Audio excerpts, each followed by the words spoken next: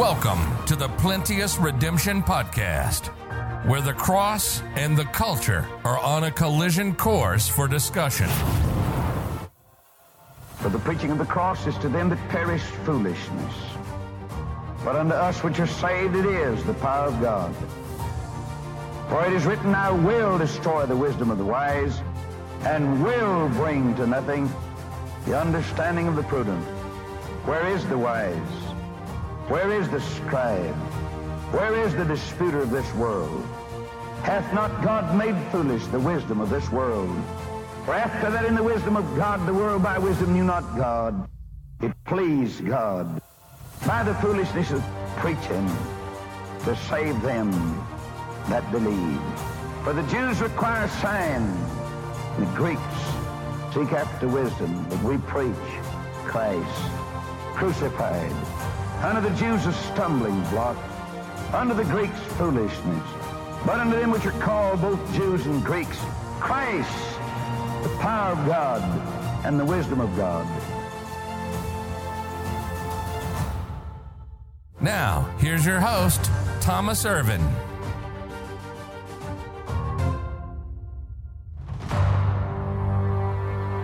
Public ministry will be Saturday. We went out yesterday. Had really good reception yesterday. Cars were honking everywhere yesterday. It was pretty constant, so it was a blessing. It was painfully cold yesterday. Yeah, your hands you're holding a sign, you're trying to switch hands and put it back in your pocket, but we endured till the end, so we get in the kingdom. Praise the Lord. March 9th will be second Saturday. It starts again March 9th. So most likely what we'll do for this first one is just go at our normal do anybody know the hours that it usually runs? 5 p.m. to 8 p.m.? Oh, okay. Oh, that's perfect then. So we can be there. If we just stick to our normal schedule, we can be there at 4. People will be coming. We can pass out tracts, talk to people, maybe hold some signs. It just depends on how they do it. So I need to kind of get a feel for how it's going to work. But that'll give us an hour to be there and to do what we normally do. And then we may in the future see about putting a table out there, renting a spot so we could pass out Bibles and church invitations. I ordered 5,000 church invitations that I plan to mail out. And I think to mail out 5,000, it will cost about $1,000, which we can do by zip code, little by little, to different houses. Some of them I'm going to start taking probably on either Thursdays or Fridays. When they get here, I'll start taking and just going door to door, knocking on doors, talking to people, attempting to be friendly. It does. I don't even know. It's because I don't do small talk, and I don't watch football. I don't understand. It's like, how you doing? Good. Well, nice meeting you. So, if you don't want to talk about Jesus or technology, then there's not a whole lot that I can talk to you about. But we'll figure it out. So I'll be taking some in that way, and also mailing them out. Several houses are gonna be hard to get to, but they get mail, and the post office is happy to let us pay them to send it to them. So we will send them out. I think to do the full spectrum of the zip code for Lucedale is about 12,000 homes, and that's only residential. That's not that doesn't count businesses. And so when I went through the little tool they have on the U.S. Post Office website, I think to do the entire 39452, the full scale would be about 12,000 plus homes. So that means it would be about maybe $2,500 to mail one of those to every single home in Lucedale or in the Lucedale area. Now, I don't know what the zip code range is for George County. Is it the same as Lucedale since it's the county seat? So that might be the whole county. I don't know if that's the whole county or not. Yeah, it's 12,000 residential homes in the count or in the 39452 zip code range. So anyways, we'll be doing that in the future. They should be here this week, the invitations, and we'll do it little by little as we can afford. But my plan is yearly to send out multiple, letters or tracts or invitations or whatever to the county, so we can try and stir up people who are interested in what we are doing here and see how that goes. So that'll be upcoming. And then Brother Don Hillbun sent me a text. Miriam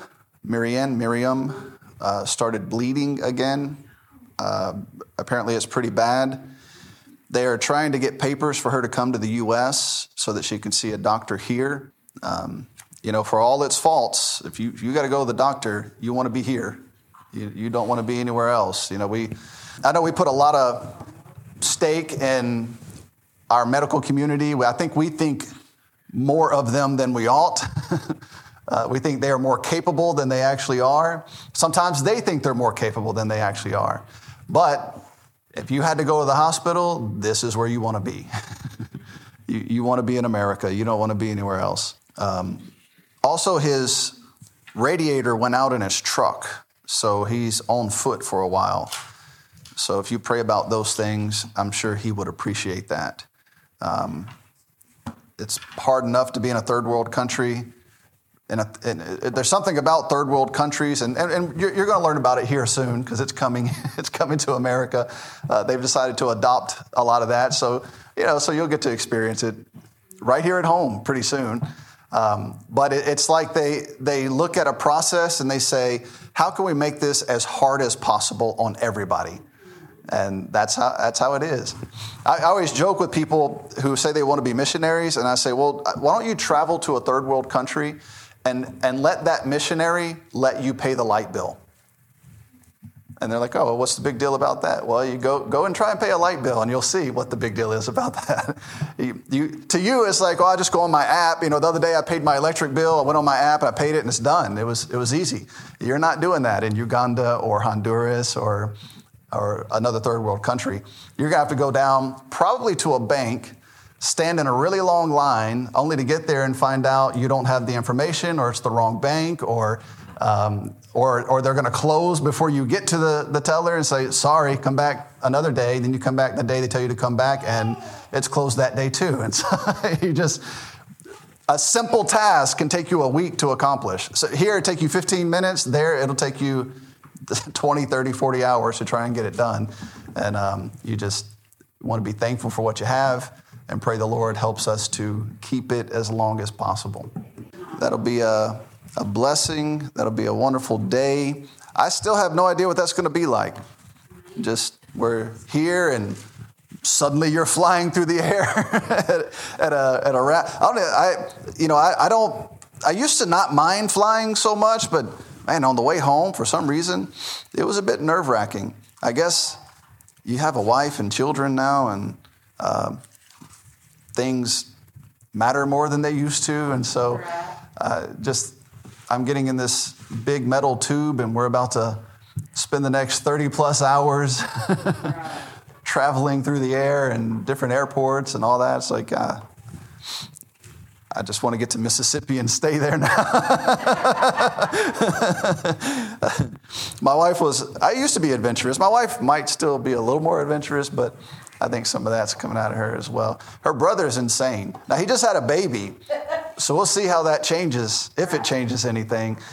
Just had a baby a couple nights ago, and but he's the kind of guy that, he does whitewater rafting. He leads people, purposefully off waterfalls and like, he has a drone and he'll record himself going off a waterfall and, just see how it goes.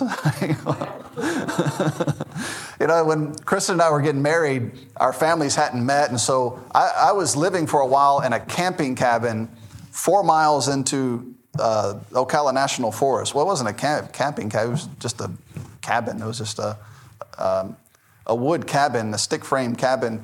And you had to drive 4 miles into the forest through a riverbed and all that to get out to it. So it was out there. And Alexander Springs ran through the backyard, and there was this dock going out over the water, and so it was beautiful during the day. At night, that place came alive. Like, it sounded wild.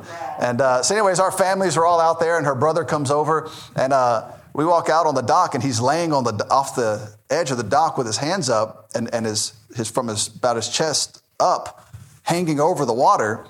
And we're like, "What are you doing?" And he snatches an alligator out of the water. And so this thing is like going crazy. And I'm like, "You stay over there with that." That's all yours, man. That thing turns around and gets you. Or, usually if there's a baby, mama is somewhere close by, and mama's not, 12 inches long. Mama's 12 feet long. So anyways, Jesus coming back to get us. That's what, just going through the air. I mean, that's hopefully he changes us before we go through the air. Otherwise, I might have a heart attack on the way up. I guess it doesn't matter. If he's calling everybody out, then I guess we're going. But it'd be odd to die on the way out. The Lord has you come meet him in the air, and I just, so, all right. Amen. Romans chapter 1. Now that Brother Nathan picked these great songs and got you all spiritually minded, and I just ruined it. So Romans 1, read verses 16 through 17. And then we're going to talk about the power of the gospel this morning. We've gone a couple of times on the power of God and not being ashamed of the gospel. Now we're going to kind of tie it together and talk about the power of the gospel. Verse 16, "For I am not ashamed of the gospel of Christ, for it is the power of God unto salvation to everyone that believeth, to the Jew first and also to the Greek," in other words, to everybody. Verse 17, "For therein is the righteousness of God revealed from faith to faith, as it is written, the just shall live by faith." Let's pray together. Father, we sure love you. Thank you for loving us. We thank you for being so good to us. Sure, thank you for this church and the people who have felt it necessary to be here this morning. I sure pray you'd bless them. Thank you for their attendance and their desire to study your word together, to worship you. You're so worthy of our time, our attention, our efforts. And we just pray, God, that you'd guide us and lead us and be well pleased with all that takes place here today. May you be honored and glorified. In Christ's name I pray. Amen. Now, I know we up till now have turned to a lot of passages and tried to show the relationship of what's happening here in Romans to other churches and the ideas that are laid out in Romans to where it's spread out through the rest of the Bible. And that's a great way of Bible teaching. That's one of the ways that has helped me the most to learn the Bible.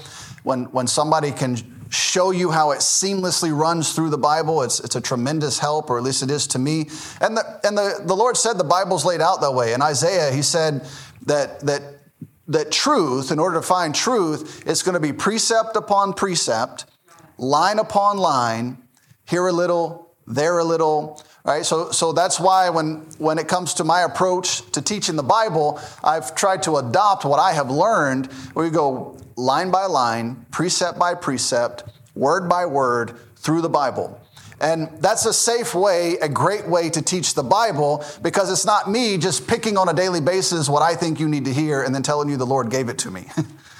Now, I know men who do that and they do a great job. I know men who do that and I question who the Lord is that you're talking about. All right? And so, but it's my responsibility, as the Apostle Paul said, I cease not to give you every word of God. How can I make sure I do that here if I'm just bouncing around from place to place through the Bible? I can't guarantee you that I did that if that's what I do.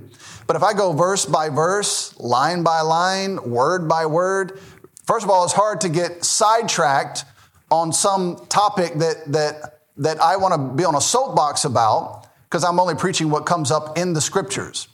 And then secondly, it makes sure that you get exposed to every word of God through the format of preaching, which is extremely important. And any pastor who doesn't do that, in my estimation, for whatever that's worth, not much, but for whatever it's worth, failed. It is my job to teach you this book, all of it. And so with the 10, 15 years I have left on this planet, I'm going to do my best to get through as much as we can. Now, we might not get through the book of Romans at the pace that it's going, but we're going to keep moving in that direction until either the Lord takes me out or you get tired of Bible preaching. One of the two was going to have to happen. And so the Apostle Paul is laying out to these people, we're starting the most clear explanation and definition of New Testament Christianity as laid out in the book of Romans. And it begins with these two verses. Everything about New Testament Christianity hinges on these two verses. They are so pivotal. They are unbelievably important when it comes to making your way through the New Testament. Romans chapter 1 begins the greatest contrast and difference between Old Testament doctrine. As you come all the way through, and we've talked about it before, but you come all the way through the Old Testament, you get to the book of Malachi, and God says, I'm sick of Israel, I'm done with you, I'm not speaking to you again until Elias comes. And then there's what they call 400 years of silence, which is only partially true. For 400 some odd years, they didn't hear directly from God. But the last thing God told them in Malachi is, you have the law of Moses, do that. In other words, I gave you the word of God, just stick with that until I show up and give you something else. I'm tired of you. All right, so Israel just remained rebellious. All through the book of Malachi, God says, your sacrifices are not good. When? When were our sacrifices not good? God, you don't know what you're talking about. You're robbing me with your sacrifice. Where? Where did we rob you? God is trying to address their problems, and they argue with God. Till finally he gets to the last chapter 4, and he says, you know what? The Messiah is coming. The forerunner will come before him. He's going to come in the spirit and power of Elias. That's John the Baptist. I don't have anything else to say to you until that. And so 400 years pass, and John the Baptist comes on the scene, and John the Baptist is the last Old Testament prophet. He begins preaching, and what he's telling them is something new is coming. The Messiah is about to be here. You need to repent. You need to get ready. He's about to be here. So John's living like a wild man out in the wilderness, preaching and baptizing people, eating honey and locusts. Yuck. Right. Would you eat that? And so, but it's so contrary when you contrast, it's not our point today, but when you contrast that with the approach of modern Christianity, they think it's got to be newer, it's got to be shiny, it's got to be advanced, it's got to be in your face, it's got to be everywhere. John went in the wilderness by himself and did what God said to do. And the multitudes came to him. The key is not something new and shiny. You don't have to help God. Like, Lord, I know you were here 2,000 years ago. You don't know about the modern times that we're in. So we're going to dress the church up a little bit to make it a little more palatable to the modern world. And then we'll get you some people in here. That's not how it works. No, you say, what did God want me to do in this book? Well, that's what we're going to do. Now, we don't want to be walking around in camel's hair and somebody walks in the door and you hand them a plate of honey and wild locusts. Nobody's telling you have to do that. That's what John had to do. But we have to do what God has told us to do. And we don't need to modernize it, make it new, or change it, or alter it. We need to be faithful to what God said to do. And if you will be faithful to what God said to do, He will build His church based on your faithfulness. He will do it. See, what we want, and again, we're trying to do some things just to let people know we're here and what's going on and encourage them to come and visit. But I could have this room filled by tomorrow. And it'll be filled with a bunch of people that are useless and that you don't want to be here. And then whatever you use to get them here, you're going to have to use that to keep them here. All right, so my offer to the world is come hear the preaching from the Word of God. That's it. Now, if you want that, this is the place. That'll be what got you here, and that'll be what keeps you here. But if it's pizza parties and dancing girls and light shows and pigs and all sorts of other gimmicks to get you to come here, then I have to those gimmicks have to stay. Those are called ratings. We don't want ratings. We want people who love the Word of God, who want to be here, want to be a part of what we're doing.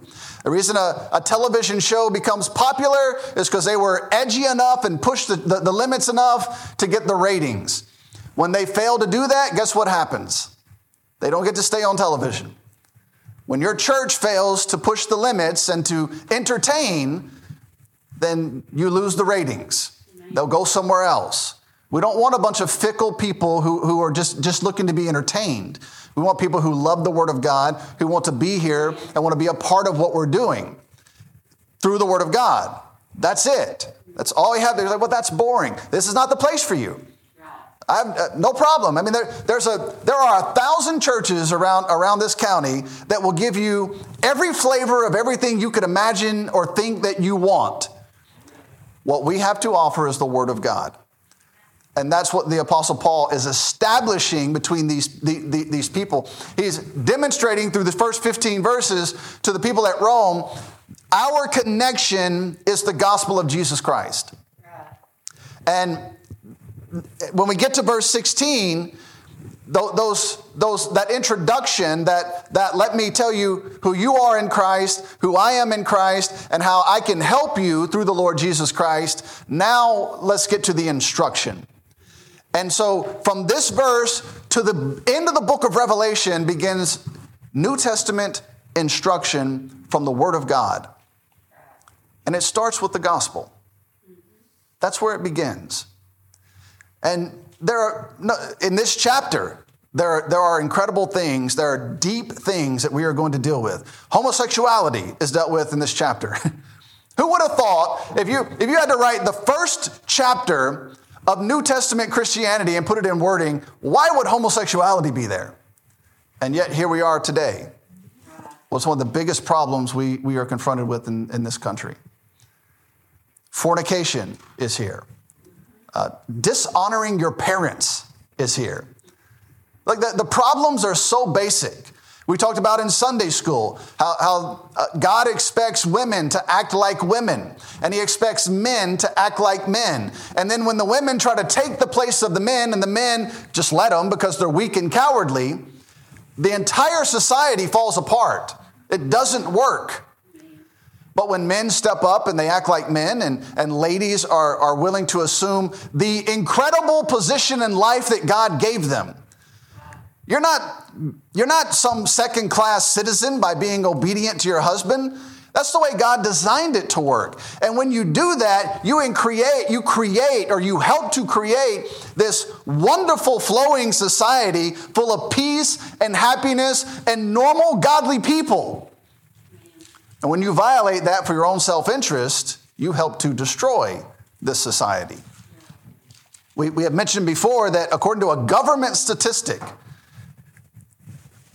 almost every homosexual came from a home where the woman in the home was domineering. It's an unbelievably clear statistical fact. And so the children are looking at this and they're saying, well, dad is weak and mommy is domineering, and we no longer have a reference point for what a man and a woman are supposed to be and how they're supposed to live. All this is dealt with in Romans chapter 1. Just the first chapter. But it all starts, how can you tell a group of people that there is a role in life for women without being called a bigot and having them hate you? Well, I'm talking to a group of people who have trusted in the gospel. How do you tell a group of people you shouldn't be drunkards, you shouldn't go out drinking, and that it's destructive to your lives? Well, I'm talking to a group of people who have trusted in the gospel.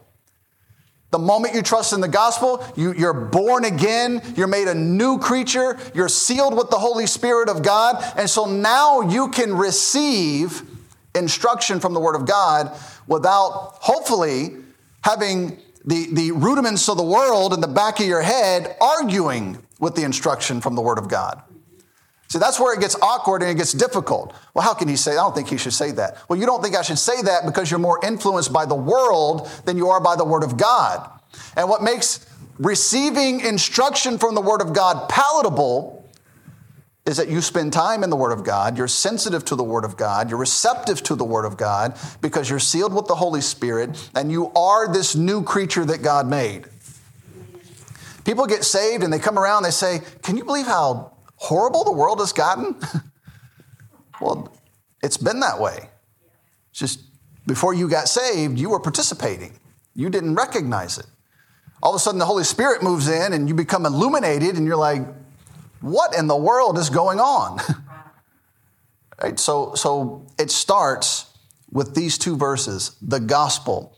And so these two verses reveal the context of the book of Romans.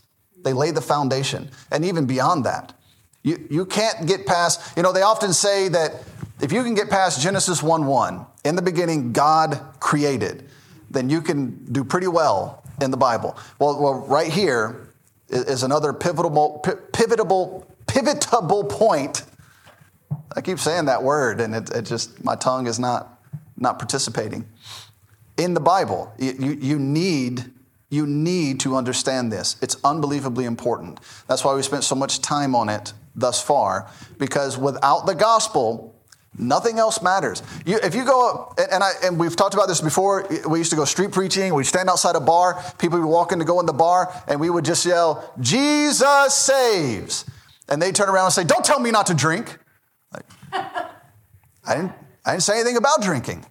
Or you say it again, and they say, don't tell me not to go in this bar. No, I mentioned the name of Jesus to you, and something in your heart said, I shouldn't be doing this.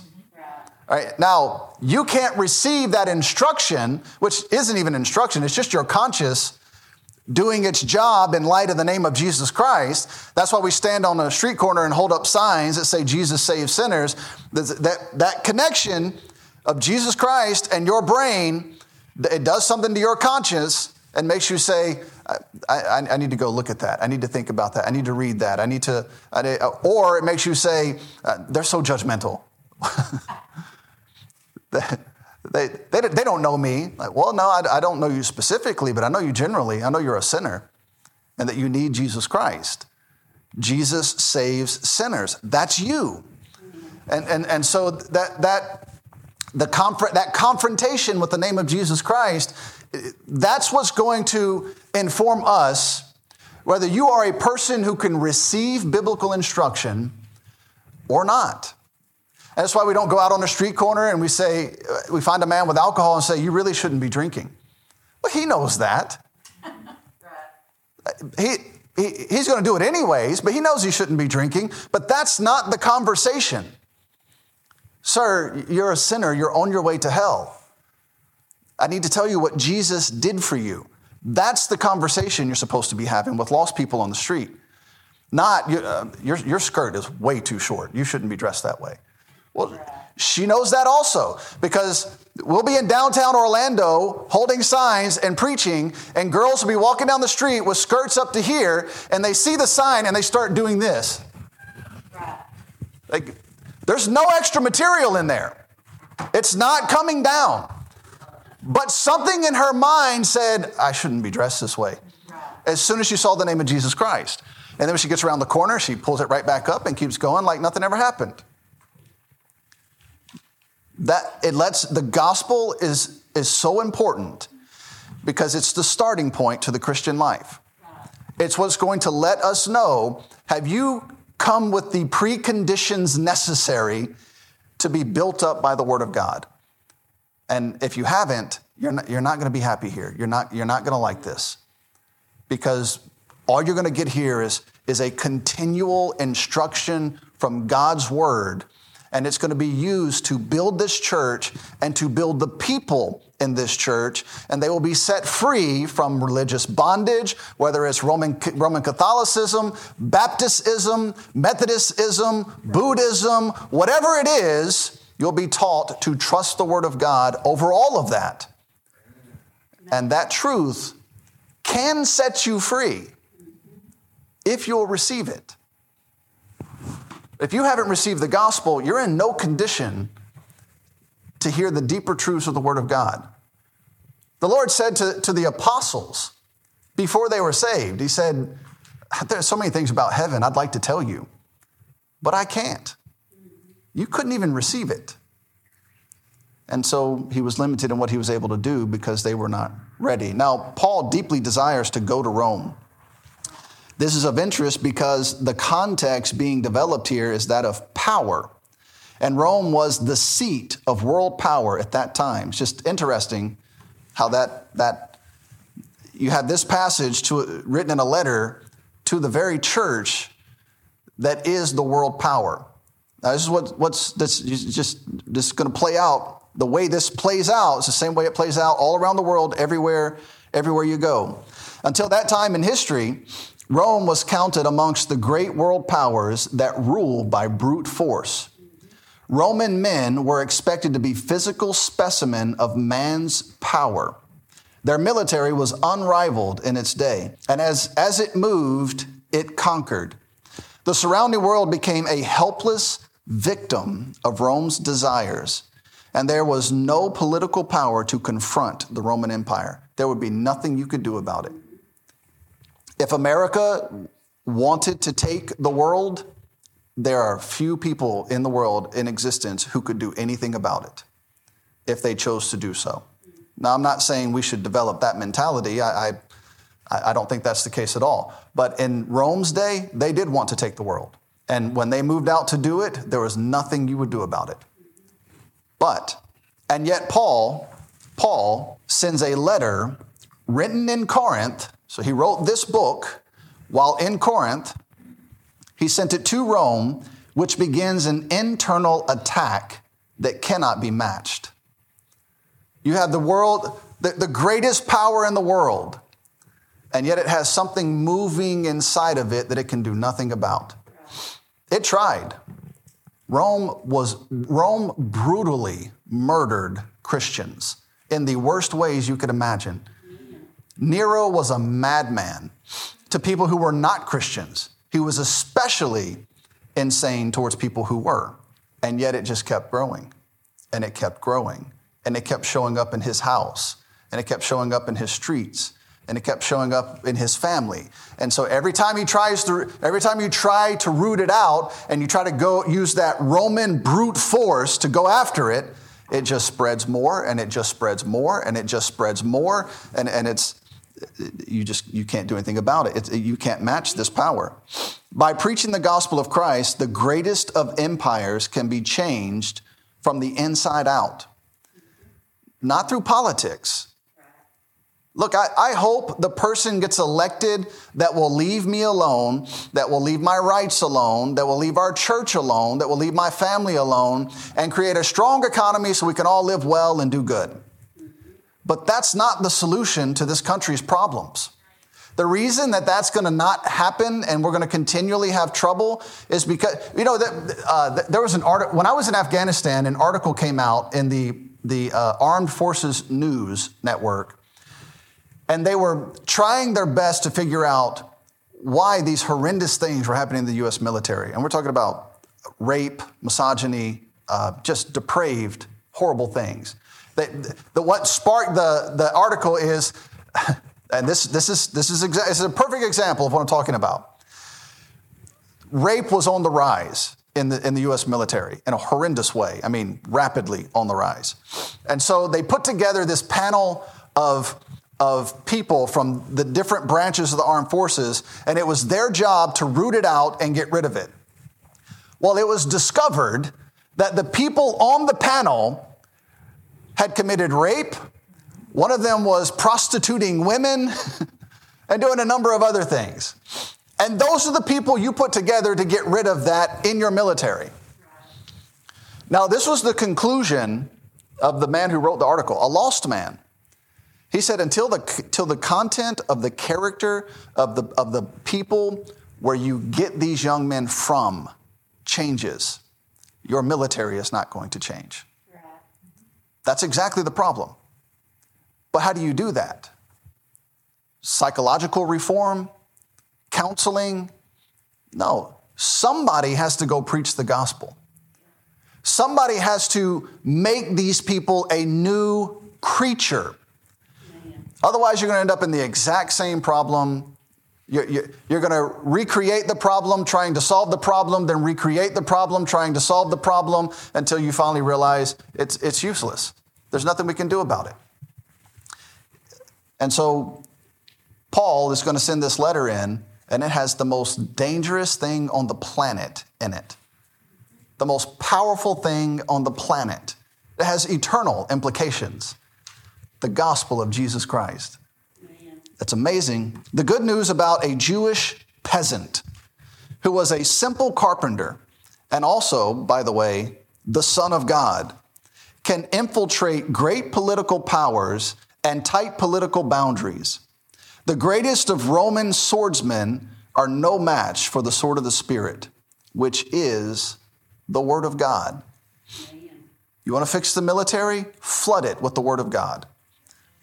Send Bible preachers in to preach the gospel. Now, if you said that to the top military brass, they'd say, you've lost your mind. No, you've lost yours. And you've lost control of your military. And it's abundantly clear. Now, that's dangerous because this is the most powerful military the world has ever known. And it's on the verge of collapsing. Now, Paul's testimony before this powerful empire was this: I am not ashamed of the gospel of Christ, for it is the power of God unto salvation to everyone that believeth, to the Jew first and also to the Greek. And since then the Roman Empire has fallen, it is at best a slight shadow of its former self. It is a historical sight to see what used to be. That's the only reason you go to Rome today, is to see what it used to be. You don't go there today to see what great power it is today. You go to see what they used to be, and then you just ooh and ah over all of that. But if you see what it is today, it's nothing. I mean, it's a beautiful place, but other than just being a beautiful place, there's nothing spectacular about it. It's just no real future. It is a historical sight to see what used to be, but the gospel of Christ is still the power of God unto salvation. It can still be used against the mightiest of empires or political powers. Rome has fallen. It's over. The gospel's still moving around the world. The most powerful country today, arguably, is the United States of America. And the gospel is all over this country. And from this country, the gospel is being sent all around the world. From this country, millions upon millions of Bibles and tracts and all sorts of material in numerous languages are flooding into countries all around the world. It's the gospel. Now, the problem with a sword is when the swordsman refuses to pick it up and put it to use. When we consider the great need of a lost world, it's not another political movement. Our brethren have gotten themselves lost in the fold of political solutions to spiritual problems. The desperate need is for God's people to pick up the sword of the Spirit and to go to work. We have forgotten that the weapons of our warfare are not carnal, but mighty through God. So I like guns. You know I like guns. I carry a gun just about everywhere I go. But that's for the thug. That's for the thief. That's for someone who's going to try and harm my family. That's not the battle I want to be fighting. I might get put in a position to have to defend my family, and I will do that. But the weapons of our warfare are not carnal. It's the gospel. It's the word of God. That's what's going to help people. That's what's going to change people. And if we don't use that, what's the point of having a sword and just to hang it on the wall? I never get these guys who you walk in their house and they have swords hanging on the wall. Well, do you know how to use it? Well, no. Well, what's it for? Just a decoration? What's your Bible for? Might as well just hang it on the wall next to the other swords that you don't know how to use. All right, so it's our job to pick this up and use it against this lost and dying world. And that's what's going to change things. And as long as we refuse to do that, if you know you're in a battle and you refuse to fight, what's going to happen? You're going to lose. All right, we are in a battle. It's a spiritual battle, but we are in a battle. The gospel of Christ is the intellectual knowledge that is backed by the Holy Spirit of God. It has the ability to create new creatures, to produce a second birth, and to change one's eternal destiny. Throughout history, great orators have had the ability to move men unto change or battle. These men are considered great in historical context, but the change they produced is greatly limited to a moment in time. You think of these great speeches throughout history that led men to battle. Well, it was great. Well, some of those countries don't even exist anymore.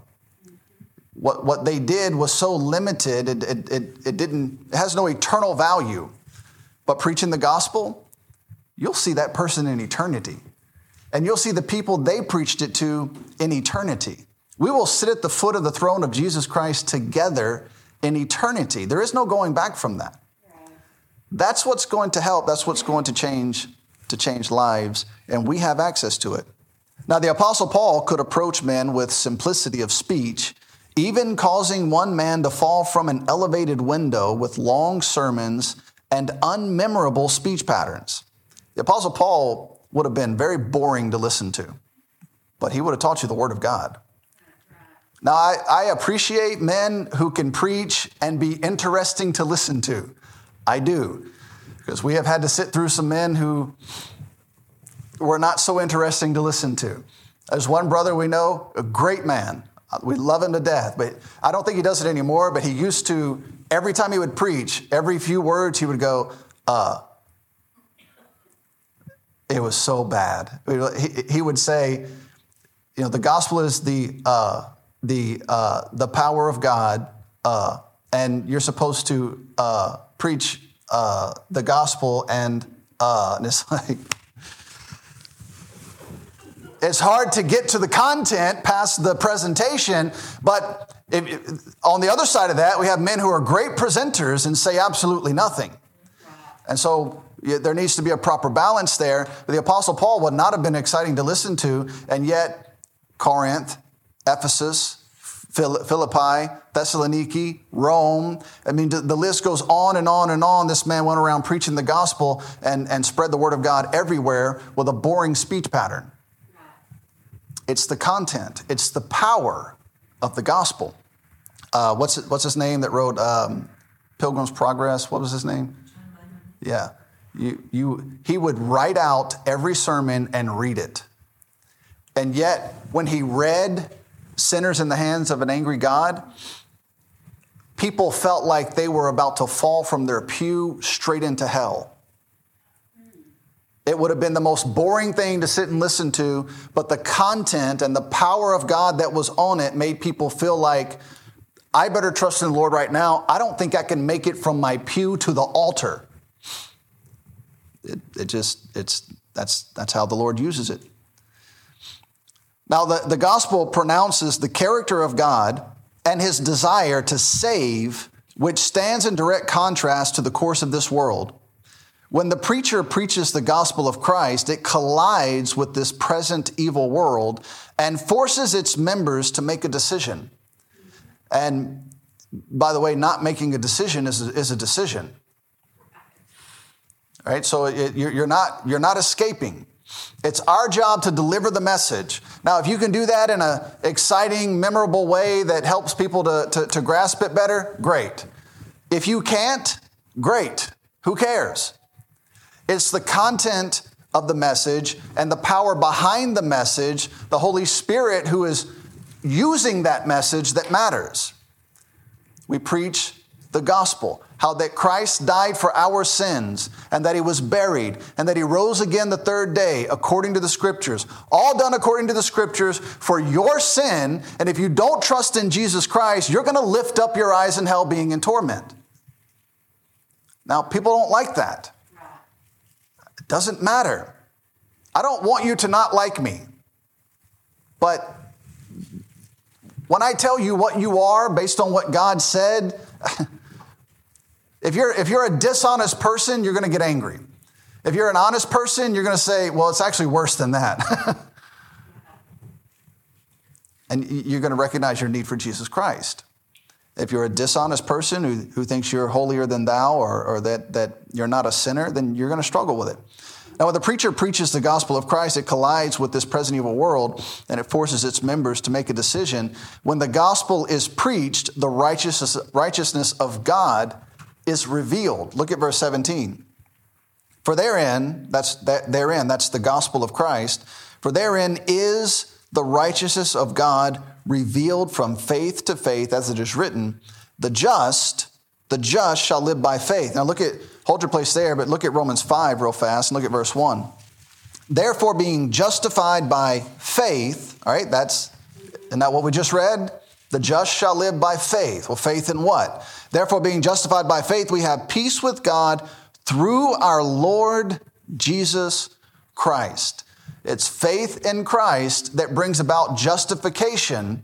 The just shall live by faith. Well, what that message does is it contrasts you versus God. And here's the problem. It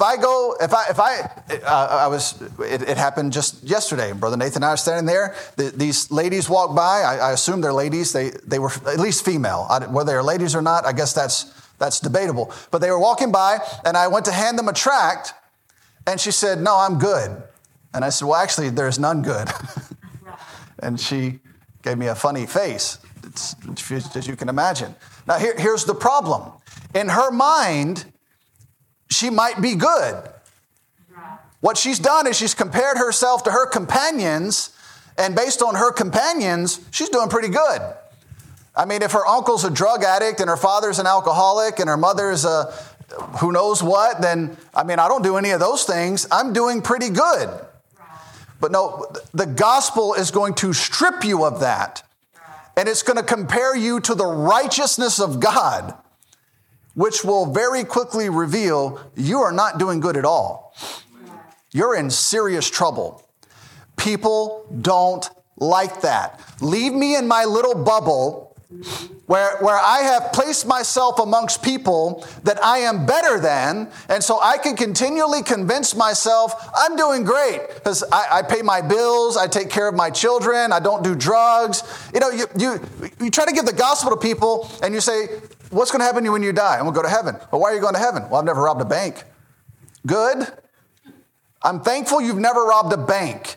But I'm pretty sure most people in this country, I would say an overwhelming majority of people in this country haven't robbed a bank.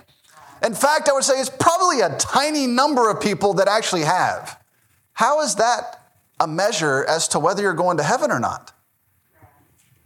Or they'll say, well, I've never killed anybody. Again, I'm thankful you've never killed anybody. But it seems like a pretty common thing to not have killed somebody. I don't understand how in your mind you made this connection, never robbed a bank, never committed murder, doing pretty good. What about all the lies you've told? What about the person you looked at with lust in your heart? What about when you dishonored your mother and your father? What about the 5,000 times a day you say, oh my God, or Jesus Christ? Interesting, you never say, oh, Muhammad. It's always that name. In Saudi Arabia, the Saudis will say, oh, Jesus Christ. How is that? How is that so universal around the world? It's because there is none other name under heaven whereby ye must be saved. And so the gospel is going to reveal the righteousness of God and compare you to it. That's one of the ways we use the law. Well, one of the more popular street preachers today, if a street preacher can be popular, at least for good reasons, is Ray Comfort. And he's doctrinally, he's got many problems. He doesn't use the King James Bible, but that man is great at witnessing to people on the street and telling them about Jesus Christ. He has done an excellent job of that. And he walks people through the law, at least the 10 Commandments. And he'll ask them, are you a good person? And the Bible says every man will declare his own goodness. And it's absolutely true. It's the number one answer you get when you try to tell somebody about Jesus Christ on the street. Can I tell you about Jesus? No, I'm good. Not according to God, you're not. And so then they don't like that. They don't like that response. Why would you say that? You don't know me. No, I don't have to know you. You're a sinner. There's none that doeth good. There's none good but God. All that is clearly written in the Word of God. You're confused. And I'm here to try and help you. Just, you can't receive it. It sparks your anger. And instead of you humbling yourself and realizing, yeah, I've got problems that might have eternal consequences, maybe I should listen and see what God has to say. No, instead they want to fight, they want to argue and push back. And so it becomes a huge problem. You're going to be compared to the righteousness of God. The gospel reveals that. But it goes further. It reveals the wrath of God. Look at verse 18. For the wrath of God is revealed from heaven against all ungodliness and unrighteousness of men who hold the truth in unrighteousness. Now, we're going to talk about it when we get there, but that is one of the most incredible phrases in all of the Word of God. Think about what this means. They have the truth in their hands, and they hold it in unrighteousness. It's not like they don't know. In fact, the conclusion is going to be they are without excuse. You have no excuse. They have the truth. Jesus Christ is that true light that lighteth every man that cometh into the world. John chapter 1. Every man. Everybody knows. They've decided, and we're going to go through the process here. What they're going to do is they're going to say, I refuse to glorify you as God. I refuse to be thankful, and I prefer to worship the creation more than the Creator. Well, that's your choice. That's up to you. But there are eternal consequences to that choice. And in order to get there, what you're doing is you're taking the truth that you know to be truth, and you're going to hold it in unrighteousness. I'm going to take this truth, and I'm going to set it over here with the other lies that I refuse to believe. I'm going to make it a lie. I'm going to make God a liar. Well, the Bible says, yea, let God be true, but every man a liar. You're the liar, not God. You're the one in trouble, not God. You're the one that's going to be judged, not God. If you don't receive God's word, you're going to lift up your eyes in hell, being in torment. There is no escape. But then look at chapter 8, Romans 8, verse 18. For I reckon that the sufferings of this present time are not worthy to be compared with the glory which shall be revealed in us. So you have three things that this process is ultimately going to reveal. Number one, it confronts you with the righteousness of God. You don't measure up to God. For all have sinned and come short of the glory of God. That means you're guilty. You're on your way to hell. But then immediately after that, the gospel is going to reveal the wrath of God. You are subject to God's wrath if you're not saved. You can escape that wrath by trusting in Jesus Christ, or John 3 says the wrath of God abideth upon you. That would terrify me. To think that I still lived in a situation in which the wrath of God just abides upon me and he's just waiting for death to come knocking on my door. You keep toying with God. There's a saying that's become popular today that it's very fitting. If you play stupid games, you're going to win stupid prizes. Don't play that game. Don't toy with your soul. It's a dangerous proposition to make. And then eventually, with or without you, the glory of God is going to be revealed. But people want this order to be flipped. You show me God's glory, you show me God, and then I'll think about trusting in him. Well, I hate to tell you, you're not in charge of this situation. You are subject to God. He is not subject to you. And he said that he's going to have somebody preach the gospel to you. It's going to reveal his righteousness. It's going to reveal the wrath to come. And it's going to reveal the glory of God. And if you don't trust in what was said, that's the amazing thing to me. God said, I sent somebody to preach it to you, and you better believe it. You just want me to believe what they said? Yes, I do. And if you reject it, you're going to go to hell with no escape. Now, when the gospel is preached, the world's condemnation is made plain. The rapidly approaching reality of that condemnation is felt, as our lives are but a vapor that quickly vanishes. When the gospel is preached, the world learns of the coming judgment, which is inescapable without the gospel of Christ. But by the grace of God, the same gospel that clearly confirms a man's condemnation also introduces that man to the solution. God provides a way of escape, but you must follow his instructions. See, that's the problem. Well, I just want to do it my way. No. Your way is what, but there is a way which seemeth right unto a man, and the end thereof are the ways of death. We don't want to do things your way. We want to do things God's way. It's God that sets us free. It's God that provides the answer. God provides a way of escape, but you must follow God's instruction. Receiving the gospel of Christ will ensure the salvation of the soul, forgiveness of sins, and eternal rest with the Savior. It's a guaranteed fact. Well, no, I think we should just do it my way. No. No, here's the guaranteed direction. It works every single time. If you'll do this, trust this, that's the answer. Well, I just want to go to the left a little bit. It doesn't matter how, if you only nudge to the left a tiny bit, you're still going to end up in a ditch. It may be further down the road, but you're still going to end up in the ditch. If you turn the wheel to the right, just slightly, well, it might be 2 miles down the road. You're still going to end up in a ditch or into oncoming traffic. Don't do that. Just keep it straight. Keep it narrow. Do what God said, and he guarantees your eternal salvation.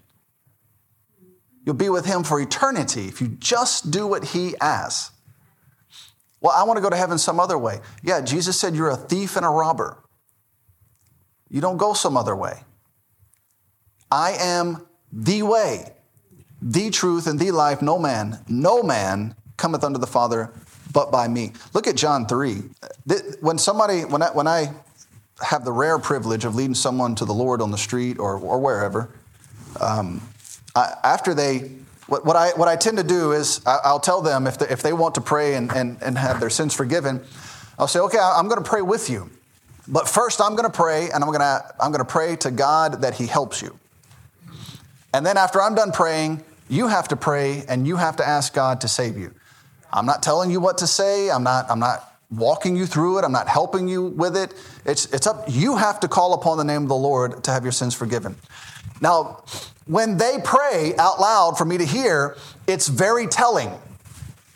When that conversation is over, I can look at them, or when that prayer is over, I can look at them and say, I appreciate you praying with me, but at no point in that prayer did you call upon the name of the Lord. And so maybe we need to think about this some more and talk about this some more. Or in a rough, rudimentary way, they ask Jesus to save them from their sin, and they're trusting in his death, burial, and resurrection. Then at the end of that prayer, I can say, if you believe what you just did, then you just got saved. All right, there's a good chance that you got it. All right. Now, what I'll do after that, if they got saved, is I'll take them to John chapter 3, and I read this to them, verse 16. For God so loved the world that he gave his only begotten Son, that whosoever believeth in him should not perish, but have everlasting life. For God sent not his Son into the world to condemn the world. Well, why not? Why didn't God send Jesus to condemn the world? Because it's already condemned. There's no need for him to condemn it. It's already condemned. If you haven't trusted in Jesus Christ, you're already condemned. We're trying to help you escape the condemnation that already exists. We're not trying to condemn you. We're trying to get you out of the condemnation that you rightly deserve. And he makes that clear here, but that the world through him might be saved. Well, why would he need to save it? Because it's in trouble. And that's what the world doesn't get. They think, again, I'm in my bubble. I'm better than the people around me, or at least as good as them. What do I need to be saved from? Your sin. You're going to die. And you're going to stand before God and have to be judged. You don't want to be judged on the basis of your sin. You want to be judged at the judgment seat of Christ on the basis of the life you live because your sins are forgiven. You do not want to be at the great white throne of judgment explaining yourself before God. The end result is, depart from me, ye that work iniquity, I never knew you. You'll be cast into the lake of fire for eternity. Don't do that. Verse 18, and this is the part that I'm looking for when I'm reading to these people. He that believeth on him is not condemned. I'll stop there and I'll look at them and say, is that you? And if they got it, this big smile will light up on their face because they just realize, I have escaped condemnation. I am not condemned. But then you read the next part, but he that believeth not is condemned already. I didn't condemn you. Jesus didn't come to condemn you. He came to save you from your condemnation that you're already in and deserve. And so when they see that, and I'll ask them, is that you? And they say, no, that's not me. I've trusted in Jesus. I've escaped condemnation. And then when you're dealing with your friends, the Calvinists, because, isn't that amazing when God does that? He's going to explain what is the basis of this condemnation or the lack thereof. And it's pretty damning if you're a Calvinist, because he hath not believed. In the name of the only begotten Son of God. And if you're a Calvinist, you have to say, because he is not elect. Which makes no sense. The choice is yours. It was not predetermined for you. What was predetermined for you is what is going to happen to you if you trust or don't trust in Jesus Christ. That's what God predetermined. That's the predestination that exists. You trust in Jesus Christ, your sins are forgiven, your soul is saved, you'll spend eternity with God. Praise the Lord. You reject Jesus Christ, you'll lift up your eyes in hell and torment for eternity. You will not, no purgatory, no second chance, no reincarnation, no reset button. No, well, I'm going to stand before God and I'm going to tell him. No, you're going to be judged. And when you hear God speak like a coward, your knees are going to begin to smite one against the other until you collapse. Then you'll be cast into the lake of fire. Don't toy with an angry God. Well, isn't God love? Yeah. For God so loved the world that he brutally murdered his own son for your sin. Don't toy with that God. Because it's that son you have to reject. And if he did that to his son, what will he do to you for rejecting his son? Don't play with God. Receiving the gospel will change a man's career while working the same job. It will change his married while being married to the same woman. It changes your life. It makes you a new creature. It's an improvement. It's the power of the gospel. The gospel is the starting point to real change in a person's life, physical, here and now, and in eternity, which is far more important. Now, to close out, the gospel is effectual in its working because of its backing, the Holy Spirit. The Holy Spirit makes the gospel a tool of eternal life. While the gospel is a package of necessary information, it is also much more than that. The man or woman who preaches the gospel is accompanied by the Spirit of God in their efforts. As a result, the potential effect of preaching this gospel have far-reaching consequences. Receiving this gospel guarantees eternal salvation. Rejecting this gospel ensures eternal damnation. The power is required to convince men of their sin. Only the Holy Spirit could accomplish this needy task. If men never see themselves as sinful rebels who have offended a holy God, they will not trust the Lord. The power to take away all excuse and reveal sinful man for what he is can only be done by the Holy Spirit. Preaching this gospel was the life of the Apostle Paul.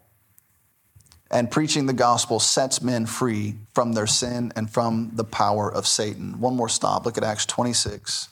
Acts 26, 14 through 20 is the Apostle Paul giving his testimony just before being taken to Rome, or eventually being taken to Rome.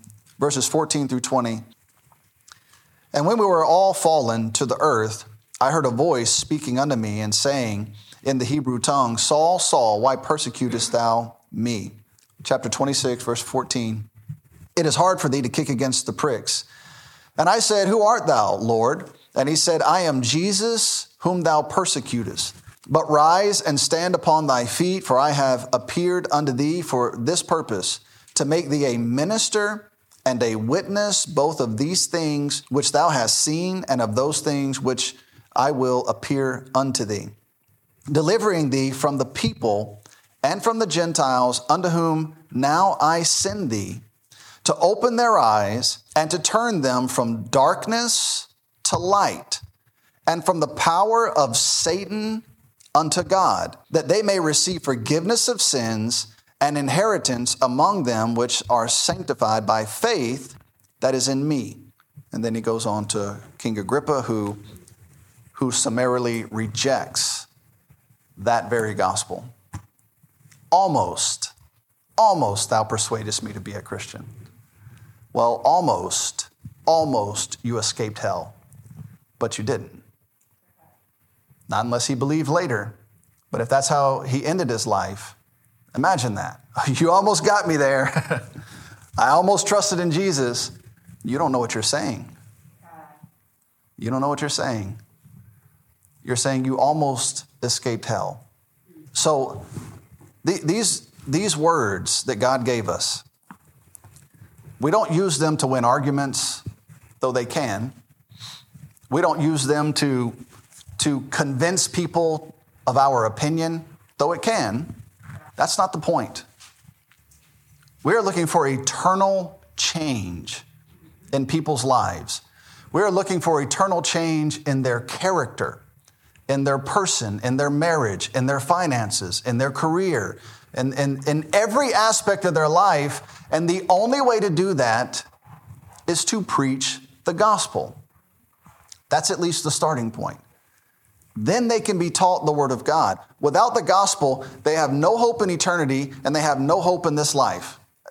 I mean, think about it. The Bible says we sorrow not even as others who have no hope, which means we sorrow. We go through trouble. We have hard times, but we have hope.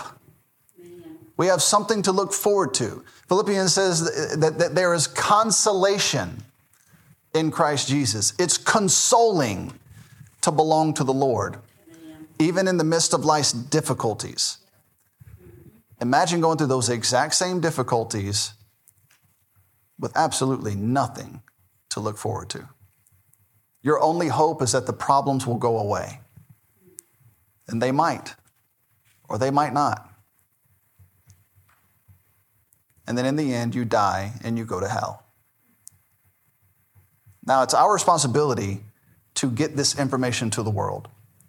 And over time, we're going to do more and more and more together to do that. It starts right now with just standing on a street corner, holding a sign, going to restaurants, passing out tracts, telling people you work with, telling people in your family, telling your friends about Jesus, and doing everything we can to get the gospel to this world. That's the starting point here. And then we're going to do more and more and more together as a church over time. Amen? Let's pray. Father, we thank you again for meeting with us today and giving us this opportunity to be here and to worship you. Lord, we sure thank you for the gospel of Jesus Christ, for its great power, all that it's able to do. I pray, God, that you'd help us all to take it so serious and to do everything we can to make every effort on our part to get the gospel to somebody or multiple people on a daily basis, at least on a weekly basis, to do everything we can to get the word of God into somebody's ears, into somebody's eyes, whatever is necessary for us to take the time to give somebody the gospel. Help us, Lord. Guide us and lead us. We want to be obedient to your word. You told us to go into all the world and preach the gospel to every creature. And we sure want to do that together as a church. Pray that you'd help us and guide us and that you'd receive all the honor and all the glory you so deserve. In Christ's name we pray. Amen. We hope you enjoyed this podcast. You can learn more about our ministry by visiting www.plenteousredemption.com. You can hear more Plenteous Redemption podcast audio at www.plenteousredemption.media. Please comment below if this podcast has been a help to you. Also, inform us of future topics that would interest you. Thank you again for listening to the Plenteous Redemption podcast.